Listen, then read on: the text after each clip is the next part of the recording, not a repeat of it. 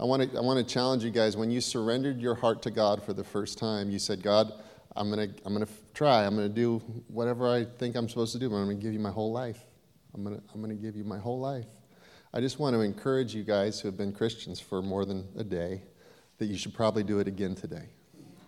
You should probably go, God, I'm gonna lean in today as if we're starting all over, and I'm gonna give you this whole thing with all that feeling of risk again, and I'm excited because you're that big and that good.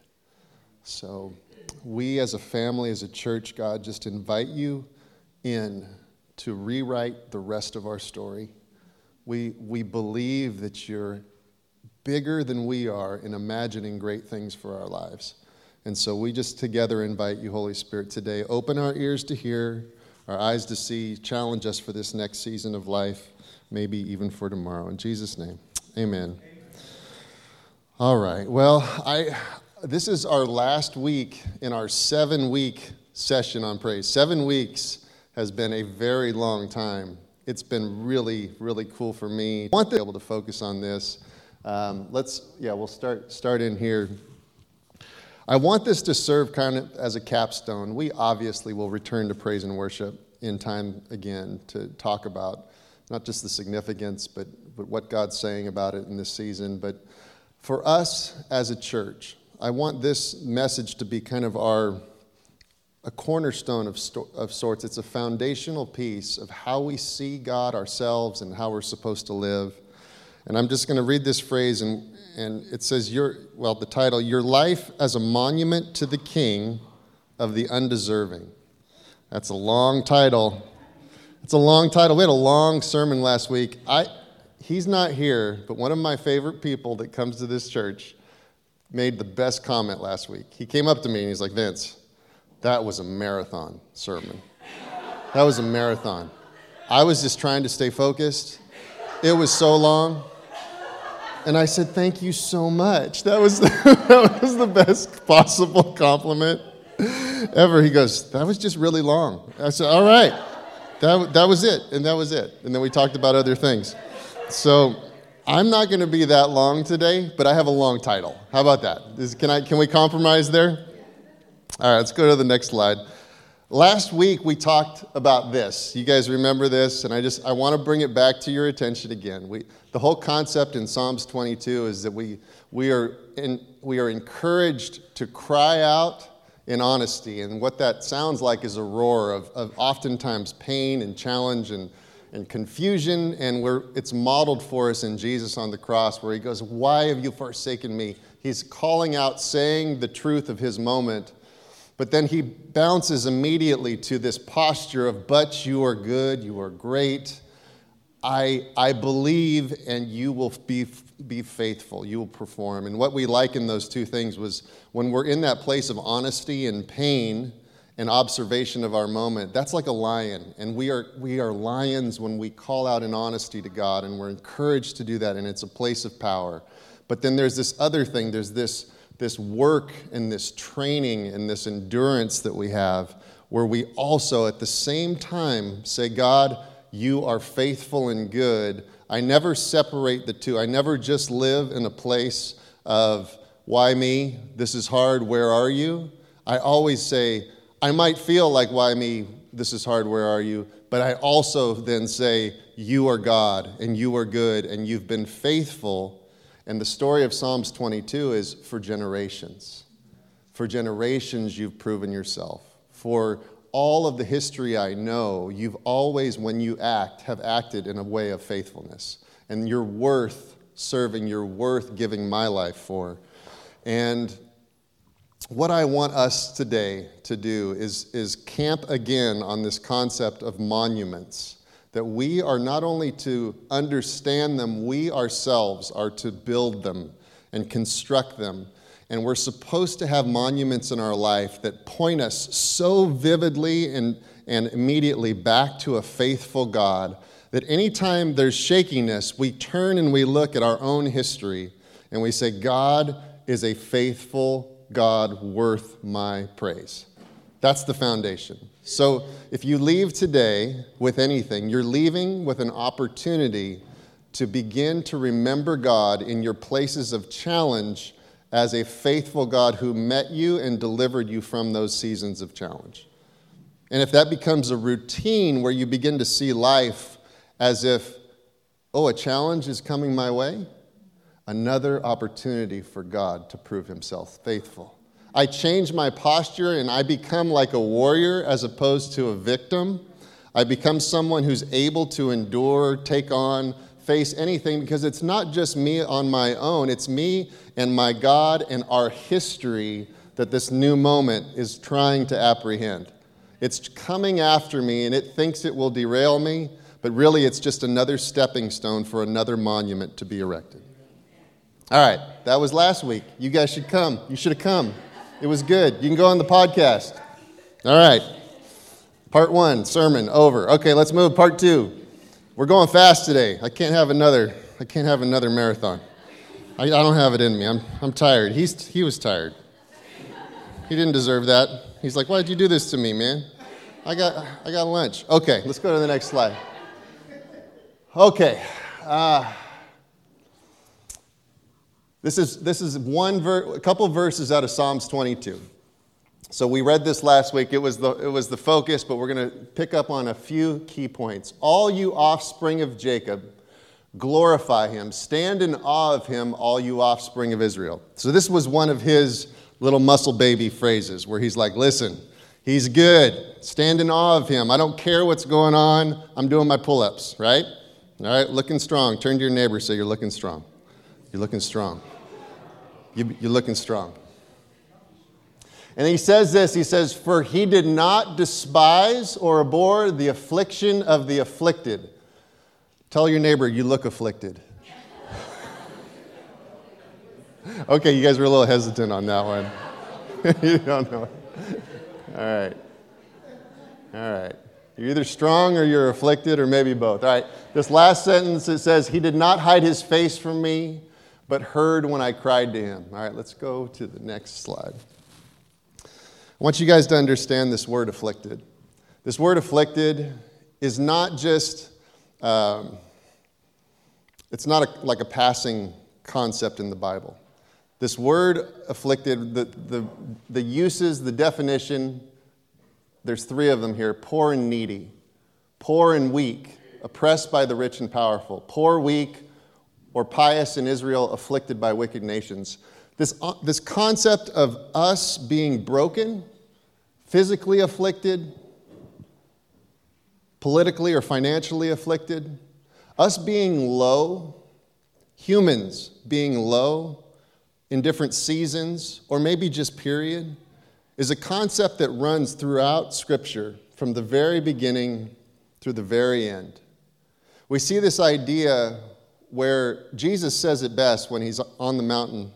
He goes, blessed are, and then he lists these things. And he lists all these things. He said, blessed are the poor. Blessed are the weak. Blessed are the meek. Blessed are those who are basically, as he defines these lists of things, he says, you who are not here, but here, are seen in a different way from my seat. I look at you and I see where you're at in your life, and I see where you see that you're at in your season or in your moment, and you go, I'm on the bottom of an upside down pyramid. I'm down, and God says, I see how you see you, but I actually see you as being on the top of a pyramid when you're in that state, where you're broken, where you're needy, where you're without, where you have lack. God sees you and he says, there's something there that is not just of interest to me, it's actually fundamental to my perception of how value works on earth. You see, I look out my window and I go, high-rise, penthouse. That's not my window, it's just in my head. And then I look over here and I go, shanty, rundown shack. And you go, which one is good? And I think it's so obvious to us that there's a draw and a need for favor and establishment of strength and wealth and all these things. And those are God's good ideas on a certain level. But I think it's interesting that God, when he speaks to humanity, identifies a value system that it takes all of that and it sets it aside and it reaches beyond it into the heart of a person and says, there's something in you when you're low, when you're afflicted, when you're broken, that's powerful. You see, it's there that we're able to reach towards a God that would turn to us. And there's a connection made between heaven and earth that is different in his design than what we would have designed. See, if I'm designing a faith and I'm God, I'm like, I want the top performers. I want the A+ students. I want the ones who pay attention when I give them directions, and then they go and do what they're told, and then I reward them for that because they're awesome. I'd like the ones who smile when they see me.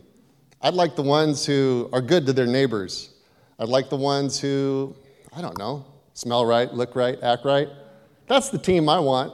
That's the religion I create. That's the penthouse outside my window. It's not the shanty on the other side of town. See, God, when he made us, he had this understanding that there was going to be disparity while here on earth. And he understood it because he understood that disparity wasn't him that was forcing it on humanity.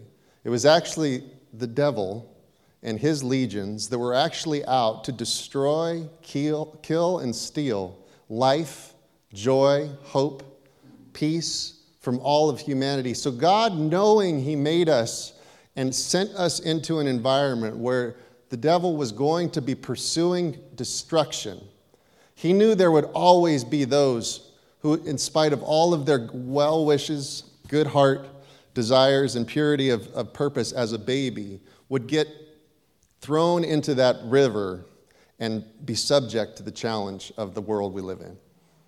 He knew before we were formed that some of us would endure hardship. And for those who haven't really endured like hardship, like shantytown hardship, we've endured other hardship. We've been afflicted by many, many things.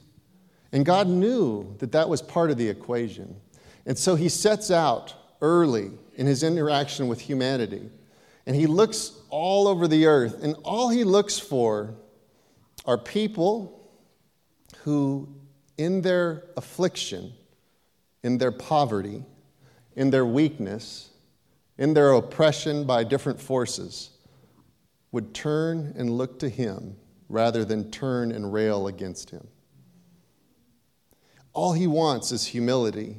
All he wants is an understanding that the value you bring to him is small, but the purity of a broken heart turned to him is big. It's a different perspective God offers us to embrace.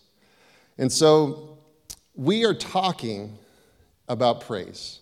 We're talking about what it's like to have a life where we can consistently turn and see God's hand in our life, and we can consistently see he was good and worthy of praise. And I think that we have the idea that in order to erect a monument to God, we have to accomplish something massive. Like we have to walk over the Jordan River without it parting. We got to walk on water.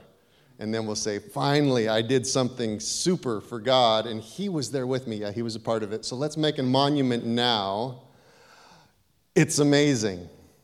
I was 37, and it finally happened. I was 28, and I finally did it.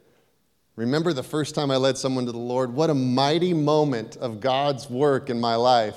They were changed. I felt empowered. It was all happening for the first time. Is that a penthouse concept, or is that a shantytown concept? Is that a victory, like I am strong, therefore I should celebrate? Or is it a victory that may be different that we should consider, where he is strong, and therefore we should celebrate? You say, well, I haven't had much life. I just have a lot of problems. I'm still trying to get the degree. I'm still trying to get the job. Still trying to get the spouse. I'm still trying to get the kids. I'm still trying to, like get things in order in a way that would be celebrated either within my family or within my conception of God. I'm not quite there yet, but I know someday, I believe, he'll use me in a way that I would be able to build a monument for God's greatness in my family line, in my life. I think that we have to change our perspective. And I think we need to understand the fundamentals of God's value for us is us acknowledging how small we are, how big he is, turning and looking at our own story and going, where are my monuments? Because the truth is, he's been there in your life from the very beginning. Do you remember, as we read Psalms 22 last week, the psalmist, one of his first baby pull-up moments was when he said, but you were there when I was born. You protected me and allowed me to live. You preserved me and you preserved my life. You say, well, God hasn't had many moments in my life that I could turn and look to. The truth is, all of us can start there. But I'm going to tell you, there's so much more than just your birth moment and your birth story. You see, there's these moments in our lives where we're under the weight of the heaviest things we've ever experienced. Whether they're generational, whether they're seasonal, whether it was like the bad boyfriend. I was under the weight of the bad boyfriend. They ruined that season of my life. The bad girlfriend just ruined my moment, ruined my season. Mentally, emotionally, physically, I just turned into someone I would never have dreamt of being, but I was basically the victim of that season. My choices, their choices, it doesn't matter. I was low, ugly, nasty. I was kind of afflicted in different ways. You try to forget those moments, is what you do. You try to move on, and you try to just reconcile a life as if it never happened. I won't make that mistake again. I'll move forward. Oftentimes we say, I'll make better choices next time, and therefore God will be good in the future, and I'll be in line with him, and I won't have those experiences. I think the challenge is this that I'd like to make to you guys today.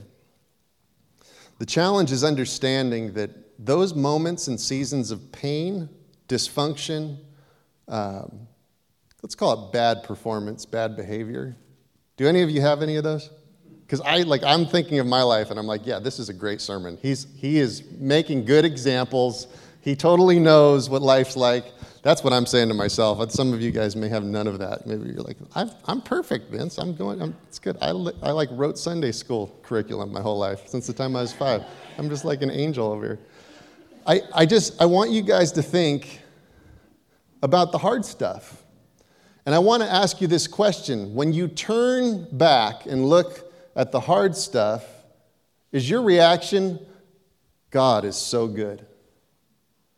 Or is your reaction, I wonder where God was?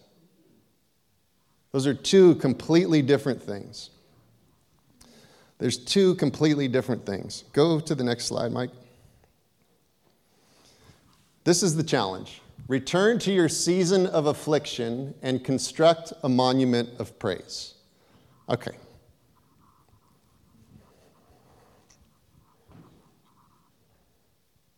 Do you think Abraham would have been happier if God didn't have to intervene and save him from like the physical wars that he had to go through? Some of the first instances we have of these monuments being constructed is like Abraham. He builds these piles of rocks to look back that God came and saved and helped him. But usually it was because like God intervened. Elijah on the mountain of Baal, like he has this war with all these guys, and he constructs stones to celebrate God's intervention. Do you truthfully think that Elijah was like, that was the best moment of my life? Or Abraham's like, that was epic, I'm glad I went through that? It's like, no, God, how could I have avoided that? That was terrible. Elijah actually runs out and he's like, why are we doing this? I'm going to get under a tree. I'm done. This is crazy. Why do we keep going through these challenges? You see, I want you to understand your significance in the kingdom of God. You see, if you think you're small and weak and just barely getting along, trying to make it, you're never going to feel like there's something to celebrate in your history with God. You're just going to focus in. And see, this is the devil's number one attempt, that he looks at you and he tries to convince you that you're just struggling through life. You're never really overcoming anything. You're always going to be kind of just behind where you'd like to be. Therefore, there's nothing to celebrate about you. And then there's obviously nothing to celebrate about God because God hasn't shown up in you. That's the lie.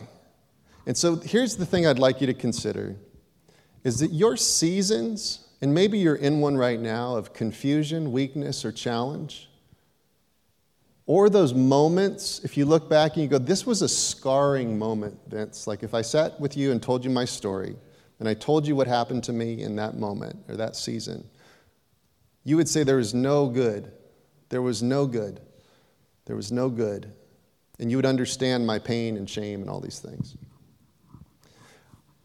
I want you to understand something. You have to invite God to visit you and provide commentary on who he was in those moments, who he is in this season, what he is doing, and more importantly, what he's preparing and where you're going as a result of your partnership with him. See, the enemy wants you to be defined by your challenges, your weaknesses, your lack. God wants you to be defined by your small humility and your great faith, which turns and looks at hard seasons and hard moments and says, I don't understand it, but God, you are big enough to use it, and I know the story will be told in eternity about how good you were and how you worked through that season. And look, not just at me now, but look where I'm going and who I'm going to become, because I can celebrate you then, because I know nothing will fail to work together for my good. You will reconcile all of these things. And therefore, no matter the size of the challenge or the significance of the hardship, I'll turn and I'll look and I'll say, God is worthy of praise. He's worthy of praise. You say, well, it just doesn't work in some instances because some things are just bad. And I'll just tell you guys, we're not supposed to kind of whitewash our experience and go, it was all God and it was all good. That's not true. That's not it.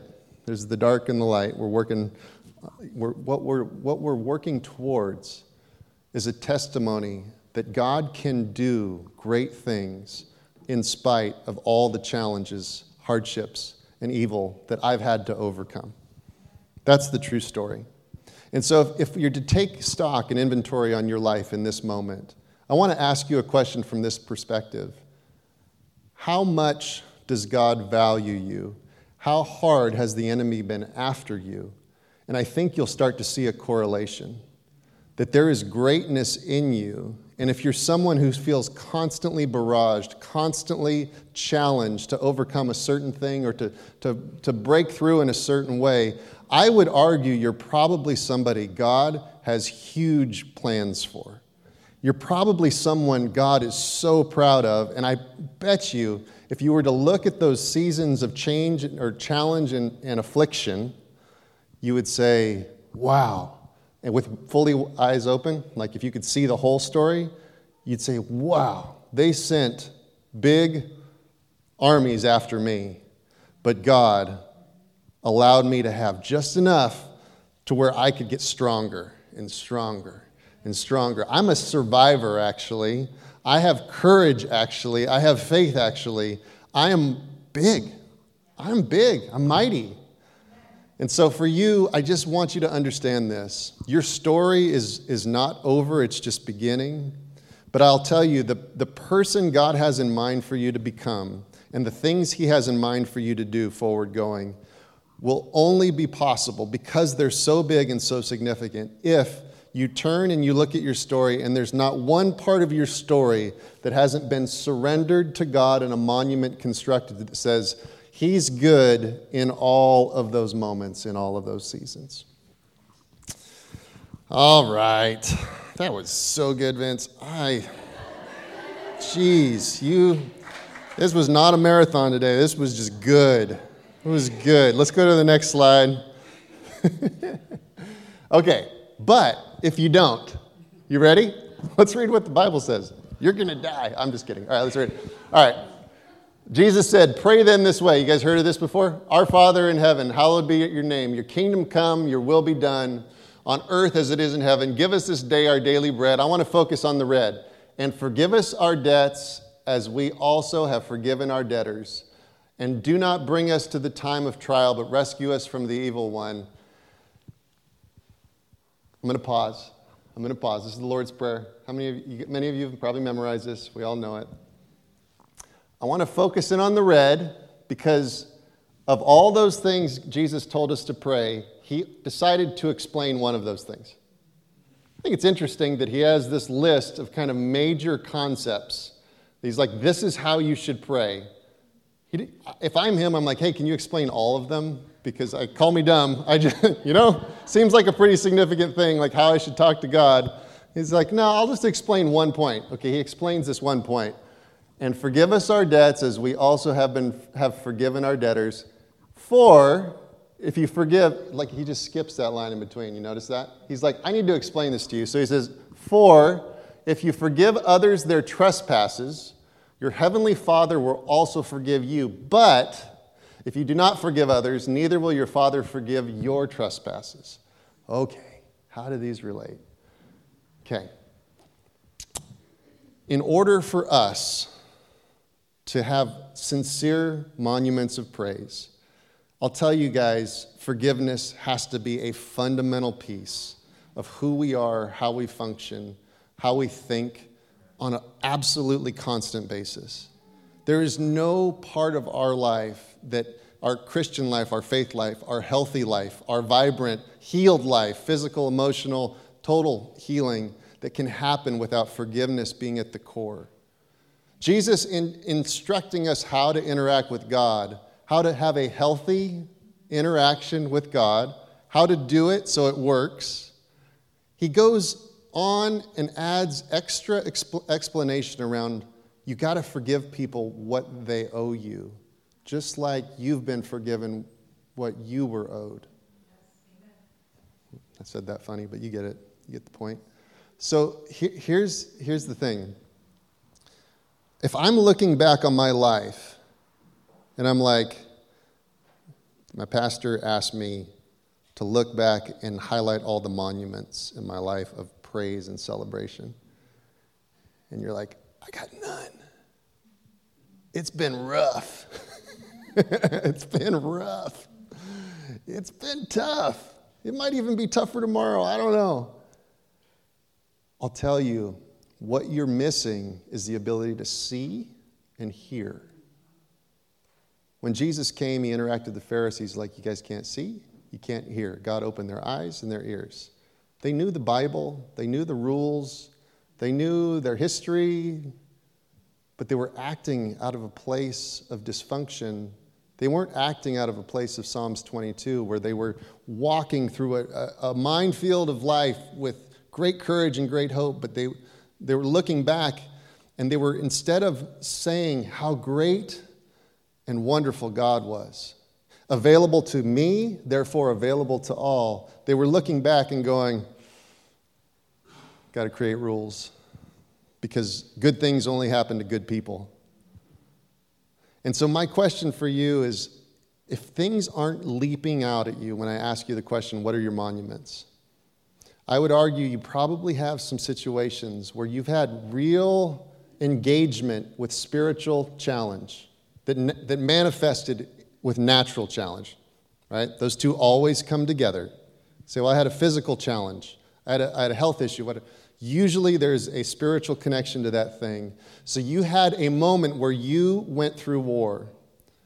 And if you don't have forgiveness and a culture of forgiveness in your heart, you would turn and look at that war and you'd start accusing.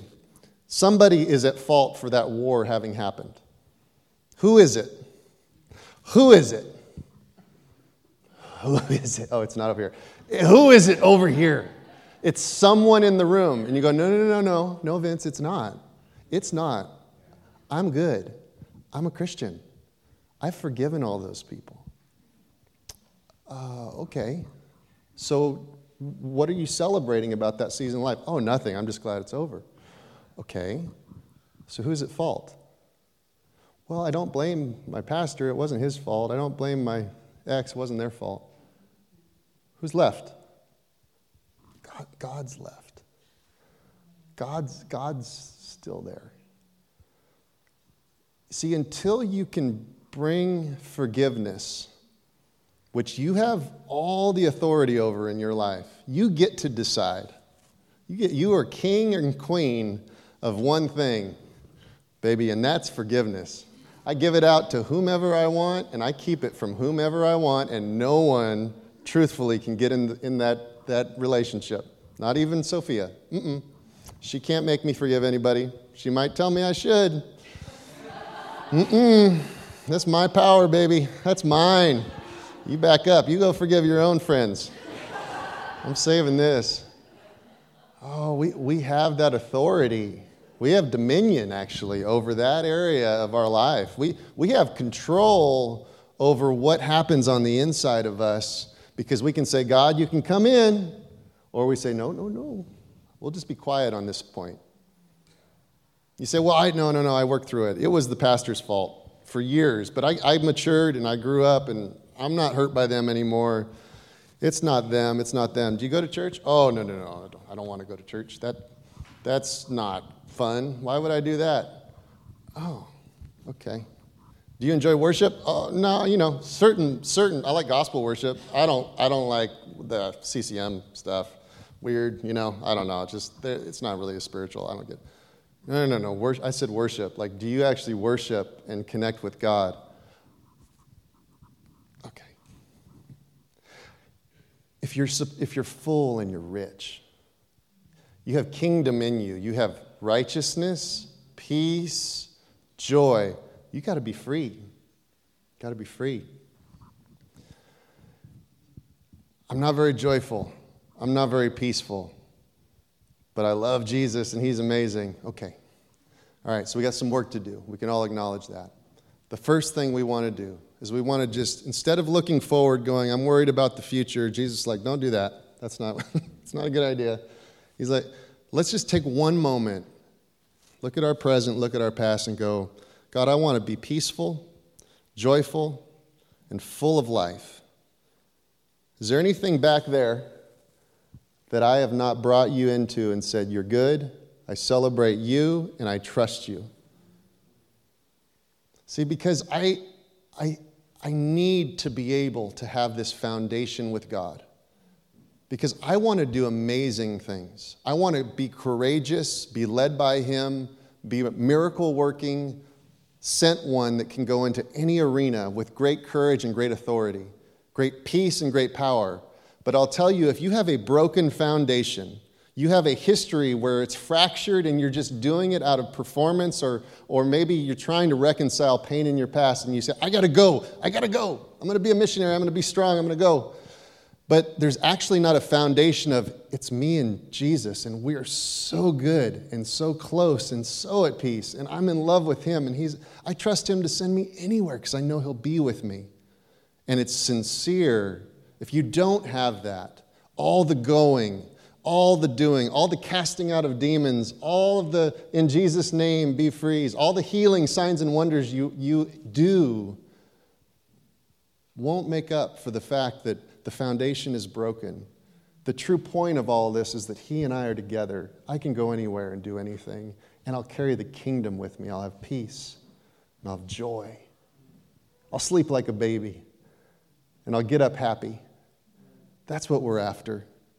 Because then when we come and we encounter people that don't sleep like a baby, who don't have peace and don't have joy, we go, hey, come here. Let me give you some of what I got. Hang out with me. I know the answer to all that you're carrying. I know how to get that backpack off of you that's full of heavy, ugly weights. But you don't have that authority unless you have a history.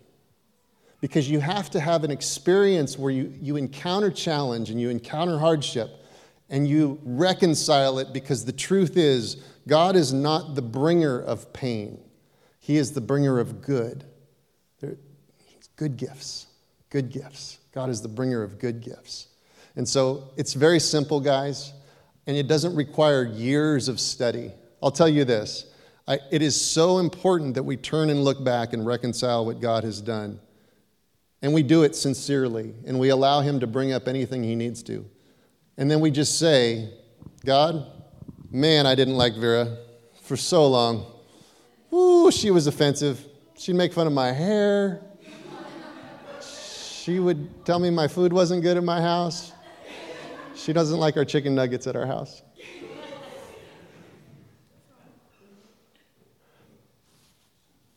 Until I go, but thank you for sending her into my life. I needed to be humbled. I was so proud of my head. And I needed to be nicer to my wife because she's a good chicken nugget cooker. Like Vera came to bridge the gap. Right? She came to bridge the gap. Jesus, I see that you were there in her helping me, even though she created a stir by putting her finger on those things. Guys, it can get way more serious. I'll give you a list of things to consider. But what you do is you go revisit and you go, God, I didn't understand it at the time, and maybe I got 50% of it now. I don't have 100, but I believe you were there. I believe in time you'll prove to me again that you were good, even in that season. And I'm not holding you hostage anymore. I'm not demanding explanation. I'm acknowledging that you're big, you're good. And I was afflicted. I was afflicted in that season, maybe for really good reason. It was real affliction, or maybe it was just me, but it was hard for me. I was afflicted, but what I'll say instead of my affliction was hard is I'll say, you turned to me in my affliction. And I'll celebrate, like the psalmist celebrated, that you looked my way and you didn't despise the affliction of the afflicted. You see, I think that our instinct, it's like, why would he say he didn't despise the affliction of the afflicted? It's because that's what we do. We look at the afflicted and we're like, oh, there must be a reason for that. They brought that on themselves. Oh, I hate to hear their story. It's rough for them. Sure, they sinned a lot. And so I know that sounds harsh, but anytime you see someone that's really broken, usually you go, I wonder how they got there. Probably. You're all a little better than I am, but you probably have thought something along those lines. Like, I wonder what, got them to that point. He doesn't look at it that way. He doesn't say that the affliction speaks for itself and therefore I'll interact based on the affliction or not. He just says there's a human being there and I love them.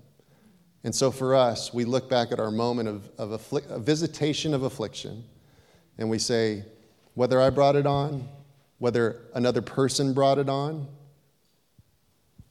or maybe I don't even know what brought it on. It was real and it was hard and it defined me. I choose to trust God. And I will forgive him if I've been holding him hostage for the results of that season. And so then what I've done is I've said, that was hard, but it was strengthening me. It was the baby doing the pull-ups, the Elkin-style pull-ups, like 20 a day. That's right, Elkin. Maybe not, but me either, buddy. We're going to start. It was a pull-up moment. I'm stronger. I don't like it. I didn't like it. But I'll tell you, me being able to acknowledge God's presence and goodness in it will not just protect my future, but it will free future generations who follow me, because that thing won't get them because I've already conquered it. I gave God dominion and lordship over that affliction, over that pain, over that challenge. It may have been mine to bear for a season, but I will win. God's not to blame. He is good, and we have a bright future ahead of us. All right, let me look at this next slide. And I want to ask you guys the question. In all the areas of your heart and your life, which one are you?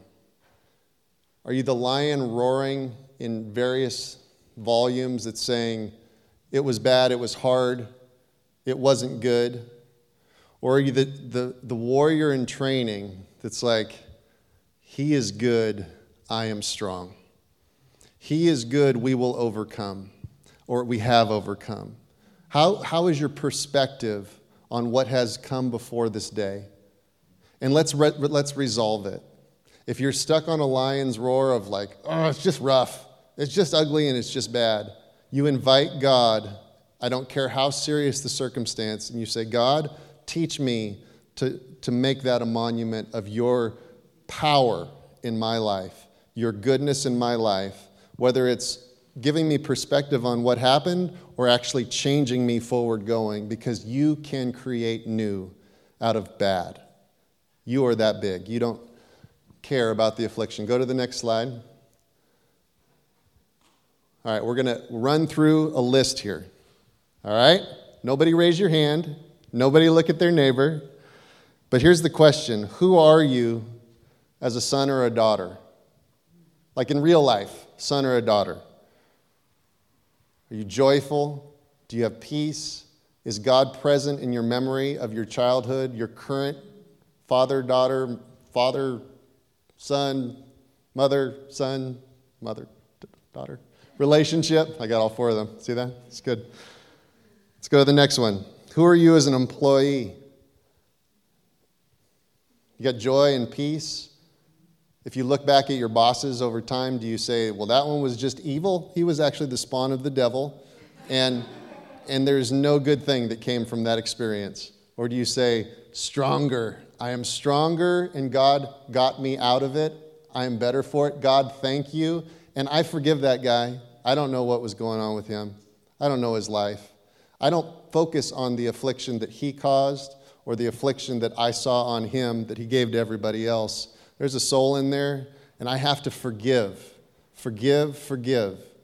Some of you have bosses that they make you this big. You need to forgive them. You need to have your own idea of who you are so you can be big and you can move forward with God. Sometimes God won't move you on from a job until you've got what you were sent there for. And I promise you, it's not always money.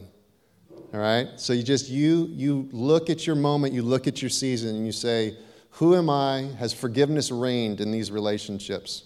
Next one. Girlfriend, boyfriend. All right, that's self-explanatory. Those can be just wonderful, right? All wonderful. Good. Let's go to the next one. Husband and wife. Okay, these last longer. This one's a little more important. So the husband and wife relationship, who are you? Are you defined by maybe seasons that were challenging? Are you defined by what you saw in your parents? Or are you afraid to become a husband or a wife because of what you saw modeled? You have to invite Jesus into that conversation. Who is he? Have I forgiven? Am I free? Am I joyful? Next one, church member. Oh, you guys are here, so there's hope. I hope you're happy. And if you're not, I don't really care. But I do want to see that you guys are making progress. And hopefully you're happy with yourself. I don't care if you're happy with me. And no, this is not a marathon service either. Last week was a marathon, so I don't care about that. All right, next one. Who are you, city of Berkeley? All right.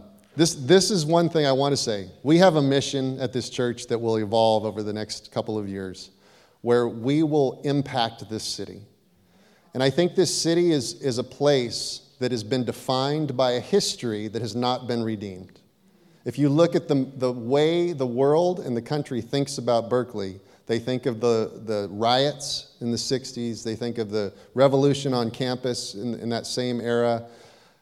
If you look further back, you'll look at the Native Americans that were here that were challenged and treated poorly. There's I'll call it a rich but challenged history in this city. God is interested in redeeming this city. But it requires a people that can come and say, God is good and has been good for generations. He is going to do what he intended to do with this city over time. And so for us, it's our duty not to partner with the lion's voice of what has been here in the past. Because if you consider it, it's like if you look at history, your own or anyone's history, without the lens of God's work, God's grace, God's beautiful hand, you'll see that you can choose to highlight points of success and joy and celebration, or you can choose to celebrate pain, suffering, hardship. Too often, our culture is defined by the pain of its history, not the joy.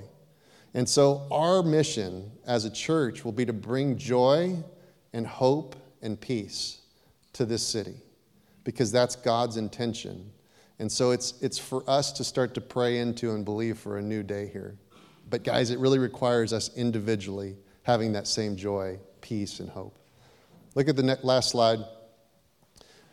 Just a reminder, your life, the whole thing is supposed to be a monument to the King. The whole thing. And usually what that means, it's a series of decisions.